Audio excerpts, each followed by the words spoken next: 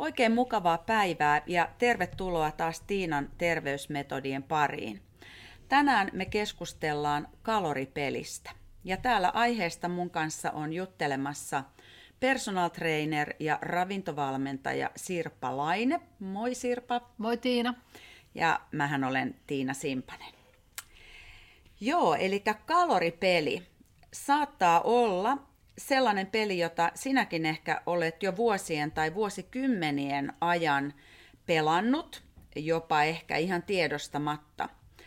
Koska laihtuminenhan on kuulemma pelkkää matematiikkaa, eli sä laihdut, kun kalorit ovat koko ajan miinuksella sun kalorisaantiin nähden. Ja monet pelaa tätä aika silleen niin kuin simppelillä pyöreillä luvuilla, että lasketaan esimerkiksi, että mä oon 70-kiloinen nainen, mun perusaineenvaihdunta on noin 2002 kilokaloria päivässä, mä haluan laihtua, mä otan siitä 1000 kilokaloria pois, eli syön vain 1100 kilokaloria päivässä, kerron tämän saadun miinusmäärän 7, no siitä tulee 7000 kilokaloria, joka on yhtä kuin 1 kilo. No minkä takia tämä matematiikka ei sitten toimi, sillä jos tämä toimisi, niin Suomessahan lähes kaikki naiset ja miehet olisivat normaalipainoisia, mutta näin ei todellakaan tänä päivänä ole. Suomalaisista naisista 45% on ylipainoisia tai lihavia ja yli 55-vuotiaista jopa 63% ja sama pätee myöskin miehiin. Minkälaisia kaloripelejä, Sirpa, me oikein pelataan? Siinä on monta muotoa, mutta sanotaan pari yleisintä muotoa kaloripeleistä tuntuu olevan ensimmäisenä tämmöinen päiväpeli. Aloitetaan päivän syöminen todella kevyesti, joka tarkoittaa, että aamulla aamiaiseksi kahvia, ehkä jotain hyvin nimellistä sen kanssa. Sitten lounaalla töissä joku kevyt salaatti, kevyt keitto, edelleen mennään kevyellä linjalla. Mutta sitten ajatellaan, että okei, että kun siinä ei montaa sataa kaloria tullut, niin illalla sitten syödään perheen kanssa itsensä niin kuin hyvällä omalla tunnolla kylläiseksi. Ja usein sitten lähdetään ehkä vielä hakemaan niitä voileipiä sieltä vielä myöhemmin illalla. Toinen on sitten tämmöinen viikkopeliteoria, eli syödään koko viikko aika vähän, eli maanantaista perjantaihin arjessa niin hyvin kevyttä. Viikonloppuna otetaan sitten niin kuin ystävät ja perhe mukaan syömiseen, ja sitten saakin syödä taas rennosti ja perheen kanssa ja ehkä vähän ottaa siinä sitten viiniäkin. Joten käytännössä pelaaminen on paastoamista. Paastotaan osa päivästä tai osa viikosta. Ja kun sitä on vähän aikaa pelannut, niin siinähän on opetellut tukahduttamaan sen väistämättömän nälän tunteen, joka sitten tuntuu sellaisena väsymyksenä pitkin päivää, kun se verensokeri alkaa heilahdella, kun sitä energiaa ei siellä kehossa vaan ole. Ja tätä väsymystä vastaanhan sitten keinot on monet, eli monesti sorrutaan sitten päivällä ottamaan pieni makea, illalla voileipää, mahdollisesti juustoa, ihan pieniä määriä makeaa ja suolasta. Juodaan paljon kahvia, taas tuntuu, että nälkä ja väsymys katoaa, mutta sitten ihmetellään, että taas kohta väsyttää. Ja monet vielä miettii, että miksei öisinkään sit nukuta, kun päivisin nukuttaa niin paljon. Ja tämä tämmöinen verensokerin vaihtelu, se väsymys tuottaa sen, että ei mietitä niitä hyviä valintoja sen ruoan osalta. Eli sitten kun se nälkä iskee jossain vaiheessa päivää tai viikkoa, niin sitten syödään nälissään vielä enemmän kuin ehkä ajatellaankaan. Eli lopputuloksena saattaa hyvin olla, että ollaankin siis ei miinuskaloreilla, vaan reilusti pluskaloreilla. Ja tästähän nyt sitten tulee se, että tämmöinen väsymyksen kautta niin syöminen, monet luokittelee itsensä tunnesyöjiksi, sokeririippuvaisiksi, väsyneiksi tai masentuneiksi, tai sitten mietitään, että elimistö on varmaan säästöliekillä, että kun niin vähän syön, enkä laihdu. Mutta hyvin usein se on sitä, että tämä on pelattu ehkä jo vähän liian pitkään, nälän tunne alkaa olla semmoinen vieras käsite, ja samanaikaisesti kuitenkin sitä pientä napostelua tulee sinne yllättävän paljon sinne viikkoon. Ja tämän pelin voittoennuste on varsin huono, eli kyllä se elimistö ottaa sen voiton siinä jossain vaiheessa ja saa sinut syömään niitä kaloreita, ja silloin ei ole kyse ollenkaan itsekurista, vaan se on ihan puhdasta nälkää. Joo, toi on ihan lohdullista kuulla, koska kyllähän tosi monet asiakkaat niin kertoo siitä, että mun nälän tunne on esimerkiksi kokonaan hävinnyt, tai siinä vaiheessa, kun ruvetaan miettimään sitä, että mistä ne kilot ovat esimerkiksi tulleet vuosien saatossa, niin monet ensimmäisenä sanoo, että mut kun mä syön niin älyttömän vähän, että mulla ei välttämättä ole enää sitä kunnollista nälän tunnetta, niin en mä voi syödä kunnolla. Mutta mitäs sitten, jos tämmöistä peliä on niin kuin pelannut pidemmän aikaa, niin minkälaisia vaaroja tai haittoja tämmöisestä kaloripelistä on? Ehkä se suuri ja tärkein vaara on se verensokerin heilahtelun aiheuttama väsymys. Ja matalalla verensokerilla ihminen ajautuu tekemään hyvinkin huonoja päätöksiä, melkein oikeastaan kaikessa. Alkaen sieltä töistä, väsyneenä vajoaa joskus tekemään vähän niin kuin ylipitkääkin päivää, kun tuntuu, ettei työt ihan valmistu. Tullaan kotiin, ollaan väsyneitä, roikutaan siinä ruudulla, joko somessa tai television äärellä tuntikausia, torkutaan sohvalla, ärsyynnytään hyvinkin nopeasti töissä ja kotona. Tuntuu, ettei koskaan ole riittävästi aikaa niille tärkeille asioille. Jos olisi vähänkään virkeämpi, niin varmasti tekisi vähän toisenlaisia valintoja ja ehtisi enemmän. Sitten toinen väsymyksen haittapuoli on se, että kyllä me kaikki tarvitaan sitä niin kuin fyysistä aktiivisuutta ja liikuntaa jokaiselle sopivalla tavalla, mutta sä et kerta kaikkiaan jaksa töiden jälkeen sitä enää sitten tehdä. Jälleen kerran mietit, että onko kyse itsekurista vai liiasta työmäärästä, mutta se on tätä niin kuin väsymystä, jolloin se niin kuin ajatuskin semmoisesta niin kuin liikunnan lisäämisestä tuntuu ihan mahdottomalta, ja ajattelet, että paremmin mä palaudun täällä sohvalla maaten. Ja se sitten taas aiheuttaa lukemattomia haasteita sun elimistölle, tuki- ja liikuntaelimistö lähtee siinä maaten rapistumaan, verenpaine ja kolesterolialvat alkaa pikkuhiljaa nousta, ja vastustuskyky heikkenee yleisesti ottaen. Eli se on varsin huono vaihtoehto nyt, kun voisi rakentaa itselleen tätä tervettä ja toimintakykyistä elämää ihan vuosikymmeniksi eteenpäin, sairauksia ja vaivoja niin kuin ennaltaehkäisten.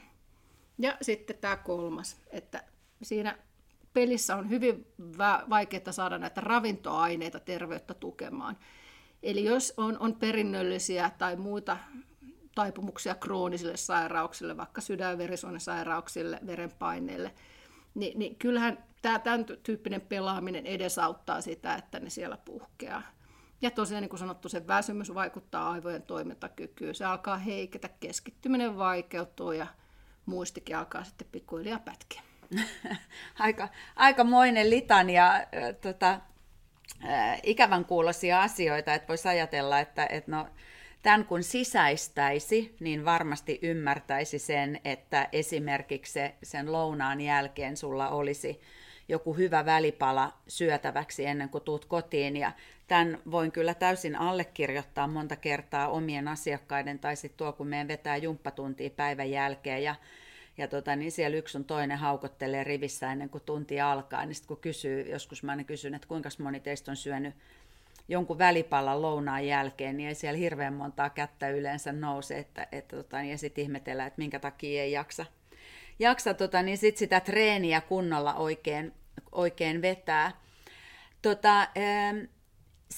Mitä sä voisit vielä, niin kuin, koska monethan ihan oikeasti ajattelee niin, että sitä energiaa oikeasti tulee vähän sen päivän aikana, ja sä ikään kuin unohdat sen, että niitä kaloreita, tai sanotaan, että erilaisia makupaloja on tullut napsittua siinä päivän aikana, niin mistä niitä niin kuin tulee napsittua sitten? Niin kuin, kuin se voi olla, että niitä ei itse huomaa? Monesti se näyttää niin kuin fyysisesti aika pieneltä se napostelu, mitä siinä tekee, ja siinähän se tavallaan se vaara sitten onkin. Eli jos ottaa jotain hyvinkin omasta mielestäni pientä, eli esimerkiksi 2 suklaapalaa iltapäivällä siinä kahvin kanssa, ajattelee, että no, tämä nyt ei haittaa mitään, jos otan konvehdin tai pari, kun en juuri mitään tänään syönytkään. Ja pelkästään ne pari palaa on 70 kaloria. Eikä sekään nyt vielä mitään, mutta viikossahan, kun se kerrotaan 7, se lähenee jo 500 kaloria. ja kuukaudessa 2000 kaloria pelkästään nämä 2 suklaata päivässä. Ja vuodessa se on sitten taas, jos lasketaan matikkaa, niin noin 23 000 kaloria, eli se on plus 3 kiloa pelkästään niistä 2 suklaapalasta, ja hyvin harva meistä napustelee vain 2 suklaapalaa päivässä. Joo, kyllä. Joo. Ja vaikka ei haluaisi niin suoraviivaisesti ajatellakaan, että no 2 suklaapalaa, en mä ota niitä joka päivä, mutta sittenhän se on myöskin todella helposti tulee se tapa, että jonain päivänä se on suklaapala, sitten joku toinen päivä se on jotain kokouskeksejä kokoushuoneesta tai joku pulla tai mitä ikinä se sitten onkaan, mitä löytyy siinä matkan varrella, ja kun se käsi vaan nopeasti nappasee, niin niitä ei monta kertaa edes sitten tule rekisteröityä ja tapa kehittyy niin nopeasti. No miten sitten, jos on sisäistänyt nämä asiat ja ajattelee, että nyt mä niinku kertaheitolla repäsen itseni irti tämmöisestä pelin pelaamisesta, niin miten se onnistuu? Se kertaheitolla toivotan onnea sille tavoitteelle, harvoin onnistuu. Mutta sen sijaan, kun miettii, että no mitä vähemmän, niin miettii, että mitä lisää, ja vastaus on ruokaa. Eli kokeilisi pari viikkoa säännöllisiä ateriavälejä. Nämä on tosi harvinaisia näinä aikoina, tämmöiset ateriaat ja aterian välit vielä. Eli syödään aamiainen, jossa on riittävästi kaloreita. Syödään lounas, joka on enemmän kuin keitto tai salaatti. Ja syödään päivällinen, jälleen kerran ihan sitä hyvää perusoikeaa ruokaa. Ja sinne väliin pari, vaikka proteiiniä sisältävää vähän rasvasta välipalaa, ei lasketa yhtään kaloreita. Ja kuulostellaan, että no miltä nyt tuntuu, tuntuuko kylläiseltä, tuntuuko väsyneeltä. Ja useat asiakkaat huomaa jo niin kuin hyvinkin nopeasti, että hämmentävästi niin ei väsytä enää niin paljon, ja niin kuin se makean himo alkaa pikkuhiljaa jotenkin helpottaa, koska on semmoinen aika niin kuin energinen ja kylläinen olo. Se 2 viikkoa vaatii muutoksia arkeen, eli silloin täytyy suunnitella hieman enemmän sitä omaa syömistään ja kaupassa käyntiään.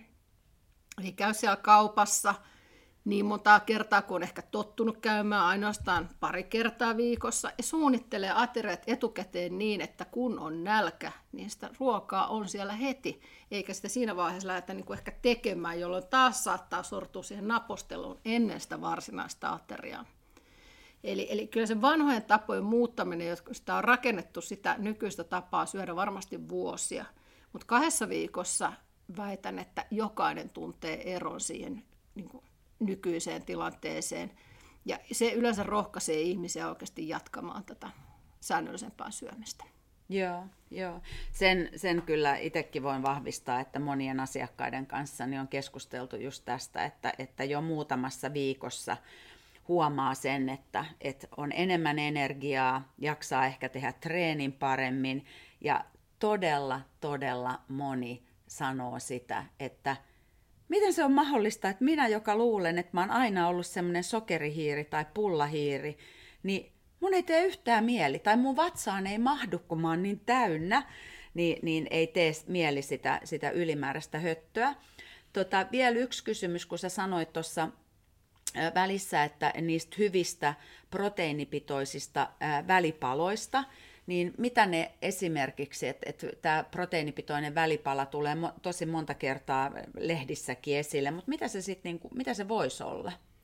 No se voi olla joku vähärasvainen jogurtti, vähärasvainen rahka, joku maltillinen, hyvinkin pieni määrä, mutta maltillinen määrä pähkinöitä, josta saa myöskin rasvaa, mutta pähkinöissä on tosiaan se rasva yhtenä elementtinä.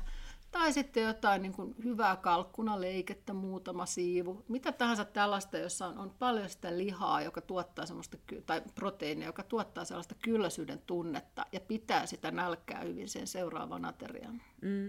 Eli joku se voisi olla vaikka tumma leipäkin, missä on päällä sitten vähän kalkkunaleikettä ja salaattia sipasee siihen päälle. Ja semmoinenhan nyt on niin kuin suht koht helppo tehdä ihan vaikka töihin mukaankin. Joo, suosittelen ehdottomasti helposti mukaan otettavia vaihtoehtoja, tai sitten joissain tilanteissa varmasti myöskin proteiinipatukat, proteiinijuomat, niitäkin valmiina, mutta en suosittele niitä nyt mitenkään päivittäisen käyttöön. Mutta on helppo ottaa mukaan, ja esimerkiksi siinä ennen treeniä ja ehdottomasti ennen kaupaskäyntiin, niin se voi olla hyvä idea kokeilla niiden syömistä. Joo, just näin. Mainiota. Tänään ollaan siis keskusteltu kaloripeleistä ja ihan sitten viimeiseksi kiteytettiin vielä sitä, että miten tämmöisestä kaloripelistä ja sen pelaamisesta voisi päästä eroon ja kohti normaalia syömistä. Jos tämä keskustelu herätti sussa mielenkiintoa, mielipiteitä, niin laita meille ihmeessä postia tulemaan. Yhteystiedot löytyvät täältä show notesista meidän nettisivulta, ja jos sulla on jotain kysymyksiä, niin sekä Sirpan että mun yhteystiedot löytyvät myöskin sieltä show notesista. Kiitos sulle, kun olit tänään kuuntelemassa, ja tervetuloa uudestaan mukaan. Moi moi! Moikka!